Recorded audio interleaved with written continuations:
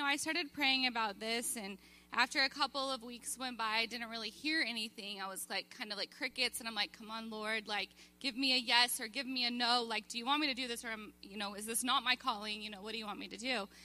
And I didn't really hear anything, but one night in the middle of the night, I kind of woke up, and I couldn't sleep, so I just began to pray, and I said, God, if you want me to speak, you know me. You're going to have to give me a word, and you're going to have to let me put it on paper, or I'm not going to go tell him that I'm going to speak to these people. I'm not just going to go say yes.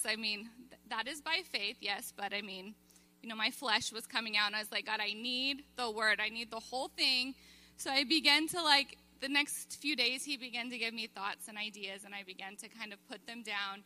And so when I went to him, I think he was surprised. He's like, you've been writing this sermon in secret this whole time, And I was just like, no, but, last month at women's group, Jenna spoke on how the Lord commands us to be strong and courageous. And, I've known that all my life, be strong and courageous, don't be afraid, the Lord's with you. But that was really the first time even I've heard that it's a commandment. And that it's not based on our personality. It's not based on, the giftings that we have. It's a commandment. All of us are called to be strong and courageous. And she even reiterated that last week at our women's banquet, if you were there. And you said at the end, Jenna, you said, put on your crown and do the hard thing. And I know that a lot of women that resonated with you, I had several come up to me and even mention how that spoke to them. And so today, this is me putting on my crown, doing the hard thing. So when I went to TJ and I said, okay, I feel like I'm leaning towards speaking. And he's like, well, you didn't tell me, so I didn't tell anybody. Nobody knows. I could have, got the word out. And I'm like, no, don't tell anybody. Don't tell anybody, because if I back out, I don't want to hear about it. I don't want people to say, Tristan, I was so excited, or I wanted to hear you, or you can do this. I just didn't want to hear about it. So literally, I didn't tell anybody. I didn't even tell my kids. They found out this morning at church. So this is a big surprise to, I think, everybody in the building. I'm a little surprised myself that I even made it up here. But with God, we can do all things, right? So another thing he did tell me was, or he asked me, he said, Tristan, do you think you can fill the time? And I told him, I think I can go at least as long as Marcus. So, no, we give Marcus a hard time, but he does such a great job. So I was looking online for some fun things to read to you this morning, and I ran across these mom confessions. I thought that they were fun, and maybe some of you could relate to the craziness in the day-to-day life of motherhood. So this says, it has been 5 days since I have done laundry. I suspect it may never make it into the drawers. I dislike party planning, Pinterest crafts, and writing thank you notes. I still plan parties and manage family correspondence because I feel it's my motherly duty, but I resent it.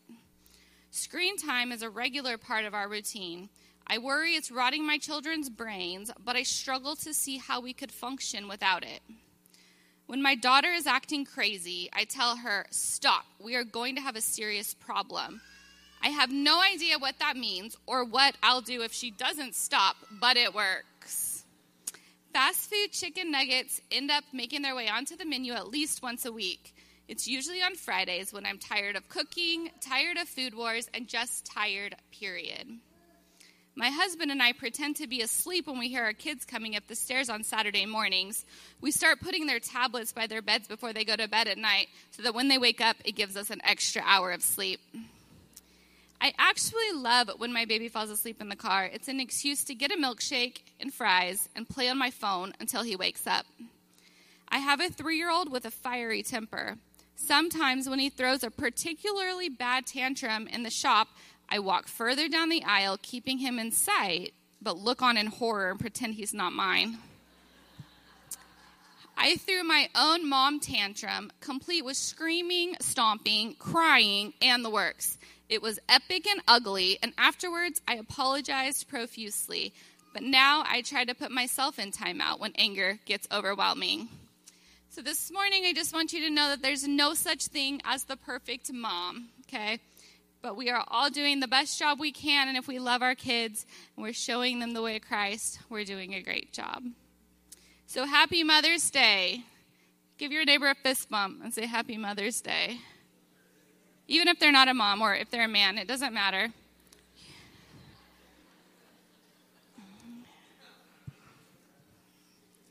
So my goal this morning is just to encourage you. I know this message is going to have a focus on motherhood, but my goal this morning is really just that all of you leave here knowing that you make a difference. So the title of my message is going to be The Power of Your Light. The Power of Your Light. My text is going to be in Matthew 5:14 through 16, although I'll probably jump over to 2 Timothy if you want to put your fingers in both places. Although I'm going to have a lot of scripture, so you might not have enough fingers, so just watch the screen. But Matthew 5:14 through 16 says, "You are the light of the world, like a city on a hilltop that cannot be hidden. No one lights a lamp and then puts it under a basket. Instead, a lamp is placed on a stand where it gives light to everyone in the house. In the same way, let your good deeds shine out for all to see, so that everyone will praise your heavenly Father." So I've had some amazing women in my life who have poured into me and have really been shining lights of Christ. I have a good relationship with my mom, and she's been through a lot. She could write you a book on, it's like a Hallmark movie. But she will stand here and tell you today that Jesus is the only way that she made it through it. My grandma, she was the most godly woman one of the most godly women that I ever knew. She walked with me through some, pivotal points in my life when TJ and I first got married. She took me grocery shopping, and she taught me how to shop the generic brands. What do you buy generic, and what do you buy name brand, and how do you save money when you're shopping for a family. And then she came over when my kids were little, and I had 2 babies at home, and she'd watch them, or she'd help me fold laundry, and she'd give me advice. And she was just such a great woman. She also was just a woman of prayer, and she worked in her church, and she served in the Awanas and taught children until she passed away. I've had a lot of pastors' wives in my life, being in ministry, who have really encouraged me and mentored me, and they've, just brought me into their homes and made me feel like part of their family. And these have all been really bright lights in my life. Many of you may not know my background, but my mom and dad divorced when I was 6. And me and my brother lived with my dad. And so my dad got remarried to my stepmom when I was almost 7. I consider myself extremely blessed to have been given a stepmother who accepted me and my brother. She had 4 other children, and she just took us in, and she loved us the same as them. My dad and her were really good about just embracing all of us kids. We were known as the Brady Bunch in town, and we were just really blessed. I remember my mom, and I call her mom because she's been in my life every day since I was 6, so it seems weird for me to even say stepmom. So when I say mom, I really have 2 moms, and I'm going to talk to you today about my stepmom. So my stepmom, every morning when I would get up and I would be like just walking around the house getting ready for church or school or whatever, she was always sitting in her recliner, and she had her Bible out, and she had her devotional book there, and she did her morning devotions every single day. Like, there's really not many days that I remember that she wasn't doing that. Even now when we go visit her and my dad, they both get out their Bibles and their devotions, and they sit on the couch, and they do that every single morning. Also, when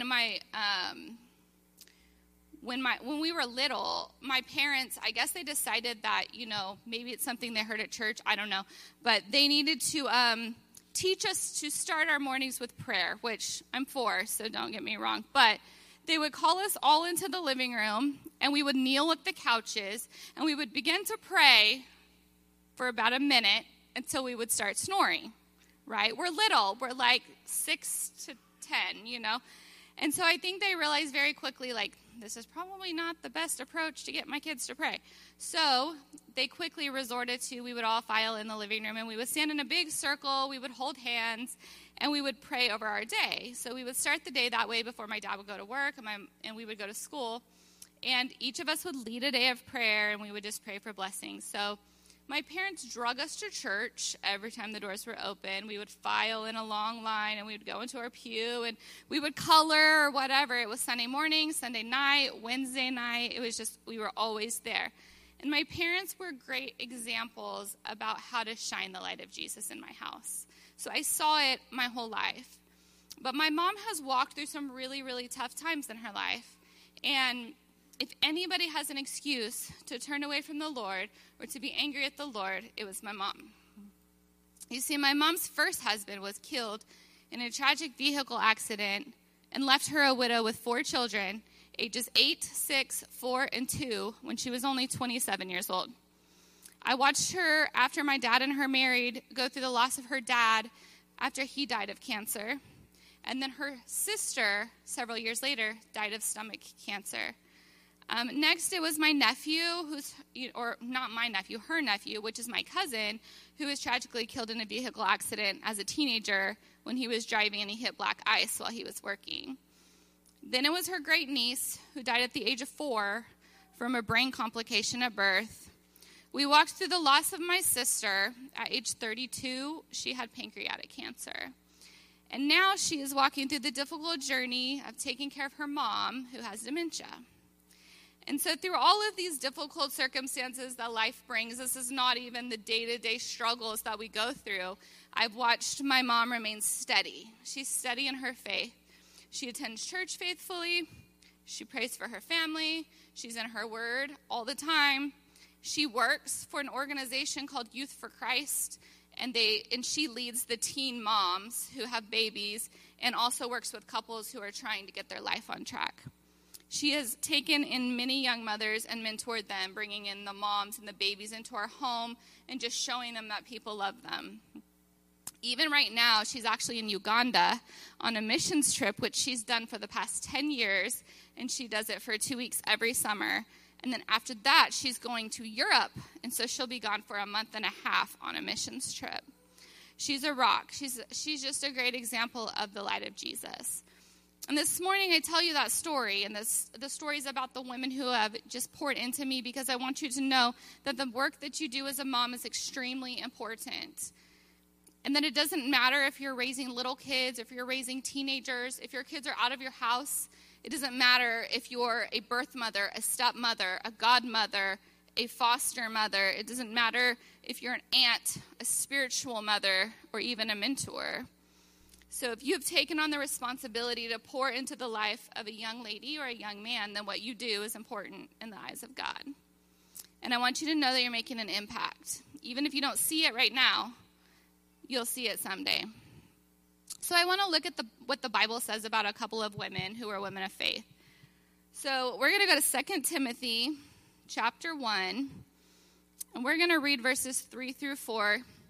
But in the book of Timothy, the Apostle Paul, who we all know very well for his faith, and he actually wrote a lot of the New Testament, he's writing to Timothy, who is a young pastor.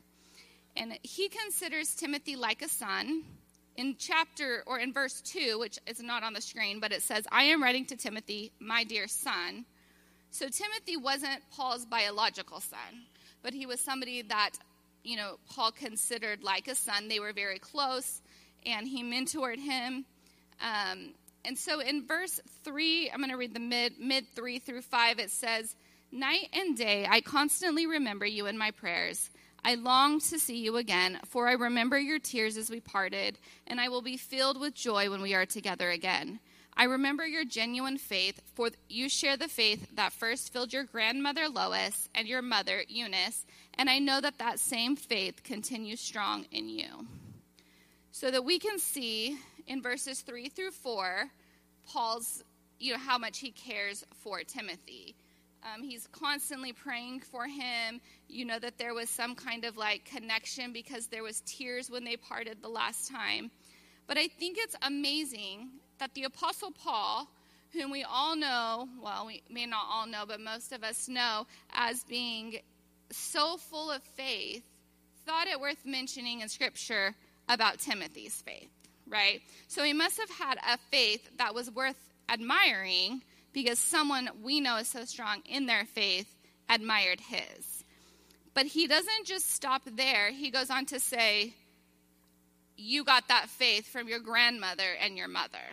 Okay, so we don't know a lot about Eunice or Lois other than this scripture, but we definitely know from this scripture that they were strong in their faith and that they made an impact on Timothy.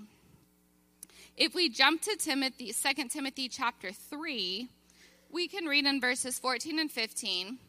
Paul tells Timothy this. He says, "But you must remain faithful to the things that you have been taught. You know that they are true, for you know that you can trust those who taught you. You have been taught the Holy Scriptures from childhood, and they have given you the wisdom to receive the salvation that comes from trusting in Christ Jesus." So mothers can be a powerful source in our life. Grandmothers can be a powerful source in our life. But we have to recognize the power that we have to enable our children to know Jesus. Okay? You are likely the first reflection of Jesus that your children will ever see. And so the incredible faith that Timothy had and that Paul so admired about him, he got from the women in his life. Now, I'm not discounting what dads do, okay? I know that that's super important as well. But this morning, we're just focusing on the moms. So moms, we play a vital role in our children's faith. They look to us from a young age, really through every age and stage of their lives. They look to us for guidance and encouragement, for care. Like what we teach them really shapes who they are and the beliefs that they'll have throughout their life. In Proverbs 22:6, it says, "Direct your children onto the right path, and when they're older, they will not leave it." Now, we all have a choice, and we cannot control if our children choose the path of Christ or they choose a different path. But we have a huge impact on their chosen path. So you have to give your children a firm foundation in the Lord so that they have something to lean on and something to cling to when this world doesn't work the way that they think it's going to. Mothering is not about success. It's about faithfulness. We have to be faithful to share love with our kids, share truth with our children, and seek God's wisdom for our families. There couldn't be anything more significant than to pass on the legacy of your faith. And that goes for anybody, really. And this is what we should live for. As moms, as believers in Christ, God uses us so that people can see him. So my first point is you are God's light. So all of us have the opportunity to shine the light of Christ to our families, to our coworkers, to the lost. And it's our responsibility to make sure that our children have a clear understanding of what their purpose is and that they're focused on eternal things. Okay, that's the big thing. Not focused on the things of this world. The goal is not success. It's not money. The goal is not marriage. The goal is not status in this life. So let me ask you a couple questions. Do your children understand the purpose behind their faith? Like, do they know why you believe what you believe? Do your children know what it looks like to live a godly life? Have you walked it out? Have they seen your example? In Matthew chapter 5, Jesus goes up on the mountainside, and he begins to teach his disciples, and he begins to tell them all the things that they can do to live a godly life. You may know this as the Beatitudes in Matthew, if you've been in church, and he begins to just instruct them. And Jesus is the best example. So that's the example that we have to follow. We have to teach our children how to live a godly life as well. Jesus tells them how to live right. He gives them instructions like, "Blessed are the humble, for they shall inherit the earth. Blessed are the pure in heart, for they shall see God. Blessed are the merciful, for they shall receive mercy." But then he goes on and he says in verse 10, "Blessed are those who are persecuted for righteousness' sake, for theirs is the kingdom of heaven." Have you ever thought about how you would feel if you're sitting there listening to Jesus talk about all the good things that are going to come to you, all the blessings you're going to have from living a godly life, and then he's like, "Blessed are the persecuted"? I would probably be like, whoa, wait, like, say that again. Like, do I want to sign up for this? Q&A session with the Lord. Like, you have to kind of think like, wow, that's different. But then he goes on in verse 12 and he says, be happy about it. Be very glad. So why would Jesus tell us to be happy about it? Who's happy about being persecuted? We look back at verse 11, and he says, God blesses you when people mock you and persecute you and lie about you, say all sorts of evil things against you because you are my followers. Be happy about it. Be very glad, for a great reward awaits you in heaven. So we're to be happy because, 1, God blesses us, and 2, a great reward awaits us in heaven. Philippians 3:14, Paul says, I press on to reach the end of the race and receive the heavenly prize for which God, through Christ Jesus, is calling us. So this is the goal. The goal is to live a godly life, even in the face of persecution, knowing that we can be glad because our reward is coming. So a couple more questions as parents that we can kind of think about. Do our children understand that heaven is the goal? Are they more focused on worldly accolades? Do they realize that when they live this life of faith, even in the face of persecution, that they get heaven? That's their reward. I saw a quote last week. I put it on my Instagram if you follow me. It says, if your kids make all A's, go to college, buy a house, but never meet Jesus, it's all worthless. And that's true. It's so true. Because as I said before, the goal is not success. The goal is not money. The goal is, it doesn't matter how big your house is or what car you drive or what job you have. Knowing Jesus is the absolute most important thing that you could ever do in this life. It's the greatest thing you could ever teach anyone else in this life. So don't get me wrong. All those things that I just said are really important things. God loves it when you're blessed. God wants you to live an abundant life. So don't feel bad if you have a nice car or a nice house or a good job. Like, those are all blessings from the Lord. But we have to focus on what really matters. Keep the main thing, right? So if we jump back to our text in Matthew 5:14, Jesus says, you are the light of the world, like a city on a hilltop that cannot be hidden. I love the scripture. The older I get, I love it more and more. And so it's our job to show our children that with Jesus, they are the light of the world. As believers, it's our job to show the lost that there's something different about us, and that's the light that's inside of us. So my second point this morning is there is a purpose for your light. Let's talk about the purpose of light for a minute. What does it do? Light makes things visible, right? Basically, we can see. It dispels darkness. That just means it drives out darkness. It shows you where you need to go. Which way do I need to walk? Light allows you to see another object. So I can see all your beautiful faces this morning because of the lights in this room. We don't ever stare straight at a light. Like, we don't turn it on in our house and then, oh, wow, that's a beautiful light. No, you turn it on so that it can illuminate everything else in the room, right? So our purpose as Christ's light is to live our lives in such a way that people see us and then we give glory to our Heavenly Father. We want them to say, wow, there's something different about you. What is that? And you can say, that's because I have Jesus. Or, why are you so happy all the time? It's because I know Jesus. That's what the purpose of our light is. And our job as mothers or as fathers or as believers is to let our light shine and reflect and illuminate Jesus. As Pastor always says, we want to make Jesus famous. So I want you to think about light. Do you really know how important light is? God kind of showed me a little glimpse, I guess you could say, the other day when I was in my kitchen. And I was just looking outside, and it was a bright, sunny day, and he gave me this thought on, like, do you know how important light is?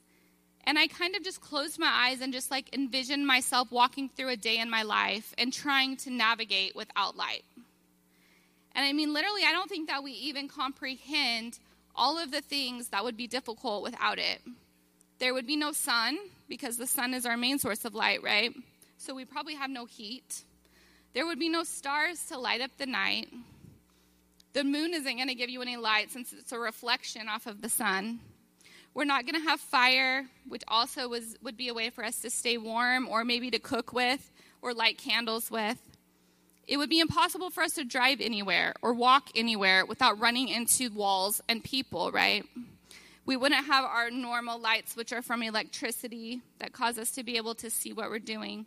So basically, we couldn't live or function without light.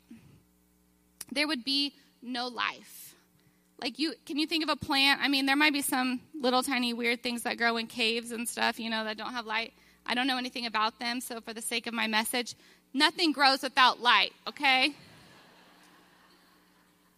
But when Jesus says that you are the light of the world, he's also expressing the important role that we play. That's amazing if you really think about how important light is, and then Jesus calls us the light of the world. So without us shining the light, which is Jesus in us, the world has no hope, and the world has no life. That's good. So let's talk about a couple different types of light.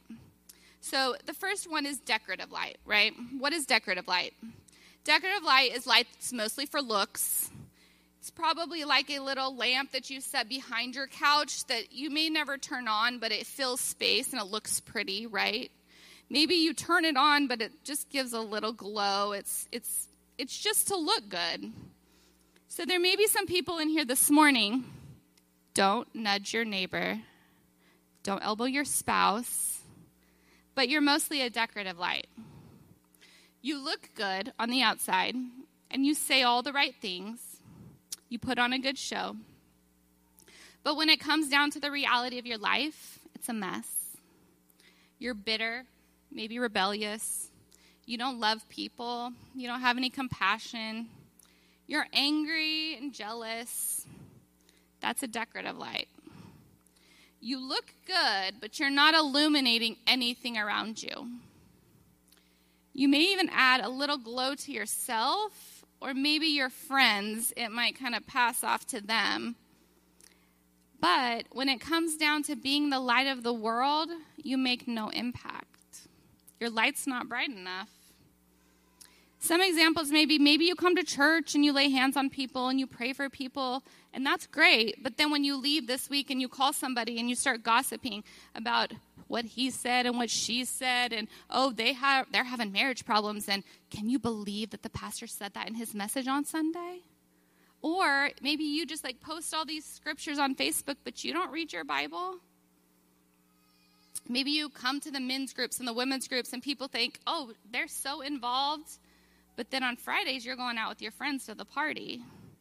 That's a decorative light, and decorative light has no purpose in the kingdom of God. Jesus has called us to be a different type of light. He has called us to be an illuminating light. So an illuminating light is light that serves a purpose. It's necessary light. It's so we can see what we're doing, we can see where we're going, and it helps us do a particular activity. The lights up here, I would say, are probably illuminating lights. If we turned all these lights off in this room right now, it would be tough to get out of here. We might have the glow of some computers or some exit lights, but it's still going to be a lot harder to navigate around, right? So, moms, you have a light, and you have a responsibility to shine that light to your families, especially your children. Church, you have a light, and you have a responsibility to shine your light to everybody that you see. You need to let your children see you stand up for what's right. And you need to let your coworkers see you stand up for what you believe in. You have to lead by example so that they can know what Jesus' light is supposed to look like, not what the world says it's supposed to look like. As a mom, our job is to be the light in our home and teach our children right from wrong. I don't know if you know, but we're living in a generation that has no respect for God or godly principles, but there's power in our light. Our light has the power to transform our families. Our light has the power to transform our workplaces, our schools, our communities. But we have to understand the purpose behind our light. And that purpose is that people can see what they could not see without your presence. So my last point this morning is shine your light. Matthew 5:15 through 16. No one lights a lamp and puts it under a basket. Instead, a lamp is placed on a stand where it gives light to everyone in the house. In the same way, let your good deeds shine out for all to see so that everyone will praise your heavenly Father. So Jesus tells us not to hide our light, right? Have you ever been to Walmart? Funny question, right? Anybody not been to Walmart? Or, even any parking lot that has those real big lights. We have them out here in our parking lot, and they're really bright. They light up the whole parking lot. And what do you see around them when you see those lights? You see bugs, right? Thousands of bugs. It is disgusting. But these bugs are attracted to the light. They don't know why they're attracted to the light. They just can't help themselves. They're just drawn, and they just are everywhere, right? And that's the same with us. When we're shining Christ's light, we're going to attract people. And those people may not like us. They may not understand why they don't like us. But they may persecute you just because they don't understand. But you know what's awesome? Even though those lights are full of bugs, they still serve their purpose. Their light still shines. The parking lot is still visible. And it's the same with us. Even in the face of persecution, our light will serve its purpose. So we can't be afraid of what's to come or what the world says or what the world does, because our light, God's light, will still do what he wants it to do. So our purpose and our challenge as parents is that we can't be afraid when we teach our children right and wrong. We can't be afraid when the world persecutes us because maybe they don't understand why we teach our kids biblical principles, because our children need to see Jesus. Our employers need to see our good deeds. Our friends need to see our good deeds. And in Matthew 5, verse 16, Jesus says the words good deeds, okay? It says, in the same way, let your good deeds shine out for all to see so that everyone will praise your heavenly Father. So the context here of good deeds it's not about what you do. It's not about feeding the homeless or going on missions or serving in a ministry at church. The context that Jesus is talking about when he says good deeds is moral excellence, okay? So it's about moral living. How do you conduct your life? And it's so that they can see your good deeds, or they can see your moral life and glorify the Father in heaven.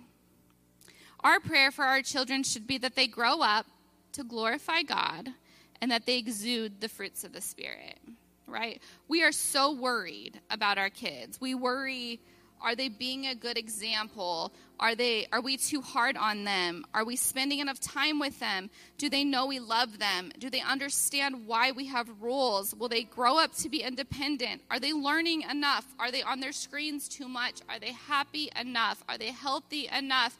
And on, right? And those things are important. Don't get me wrong. Those things are really important. But ultimately, the most important thing that we can instill into our children is that they grow up to know Jesus as their personal Savior, that they know how to glorify God, that they have their own relationship with him, and that they learn how to love and serve God's people, right? So we have to get on our knees and we have to ask their Creator to show us how to love each of them individually. I know that my kids are all different. I have one son who hates hugs from me. I should make him come up here and make him. He told me, Mom, don't call me up there. But if anytime I hug him, he's like, Mom, Mom, Mom, Mom. And then I have a daughter who every once in a while, she'll just come lay her head on me, and I know she just needs a hug. And then my youngest, he's 10, so he still climbs up on top of me and lets me kiss and hug him every night and pray with him. So they're all different. It's kind of like the 5 love languages. I don't know if you've ever heard of that book, but all of our children have a love language that God gave them. And so he knows how we can best love them to show them how Jesus loves them. And I don't know if you know this or not, but your children are not yours. They belong to God, and they're his creation. You see, he entrusts them to us to partner with him to raise them and teach them how to love him, how to serve him, and how to be his light. It's not about success. Obedience to God's word and teaching our children through our words and actions is the standard that God has called us to. And that's good, so I'm going to read it again. Obedience to God's word and teaching our children through our words and actions, that's the standard that God has called us to. We have to answer to him for what we teach them. We can't act like the world and then pray and expect our kids to live like Christ. So as you know, and my husband mentioned, I am not comfortable in this place, right? I'm doing all right now. But I want my children to know that when I quote Philippians 4:13, I can do all things through Christ who gives me strength. That's not just words that come out of my mouth. And that's not just a scripture that I quote to them when they're having a bad day. But I stand on it. I stand on that word myself. And they can watch me do it. I have this sign in my kitchen. It says, "You can do hard things." And that's such a great reminder to me that I have everything I need inside of me to do everything God has called me to do. It doesn't matter how hard it is. And you have that too. So it's about living what we teach. Practice what you preach, right? We have to let our children see that what the Word of God says is truth.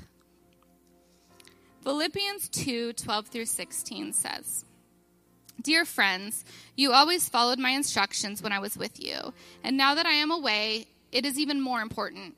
Work hard to show the results of your salvation, obeying God with deep reverence and fear. For God is working in you, giving you the desire and the power to do what pleases him. Do everything without complaining and arguing, so that no one can criticize you. Live clean, innocent lives as children of God, shining like bright lights in a world full of crooked and perverse people. Hold firmly to the word of life. Then on the day of Christ's return, I will be proud that I did not run the race in vain and that my work was not useless." So when we feel unsure about whether or not what we're teaching our kids or what we're doing and all the work is making a difference, we can pick up this word and we can get encouraged and we can know that we are doing good in the role that God's given us and that we don't have to complain about it. And basically, God's promising us that as we shine our lights into this world, and that includes our children, that we will someday know that our labor was not useless. And I am not an expert in parenting. I am still learning. And TJ and I laugh all the time about how, we thought our parents had it all together. We thought they knew everything when we were growing up. I mean, you do until you're a teenager, then you think they know nothing. But basically, you kind of think they have an idea of what they're doing, right? And then one day you become parents and you realize, my parents had no clue. They were just learning as they go, right? So I'm still amazed that the Lord has even allowed us to raise one child, my daughter, from birth to 18 years old. Praise God. We did one, But I'm going to give you the best advice that I have on how to make sure you are being the best example that you can be for your children. And that is to abide in Christ. If you abide in Christ, then the Bible says you will produce fruit. John 15:5 says, "Yes, I am the vine, you are the branches. Those who remain in me and I in them will produce much fruit. For apart from me, you can do nothing." So if you don't know what fruit we're talking about, it's the fruit of the Spirit. And those are love, joy, peace, patience, kindness, goodness, faithfulness, gentleness, and self-control. But what's really cool is it doesn't say you might produce fruit.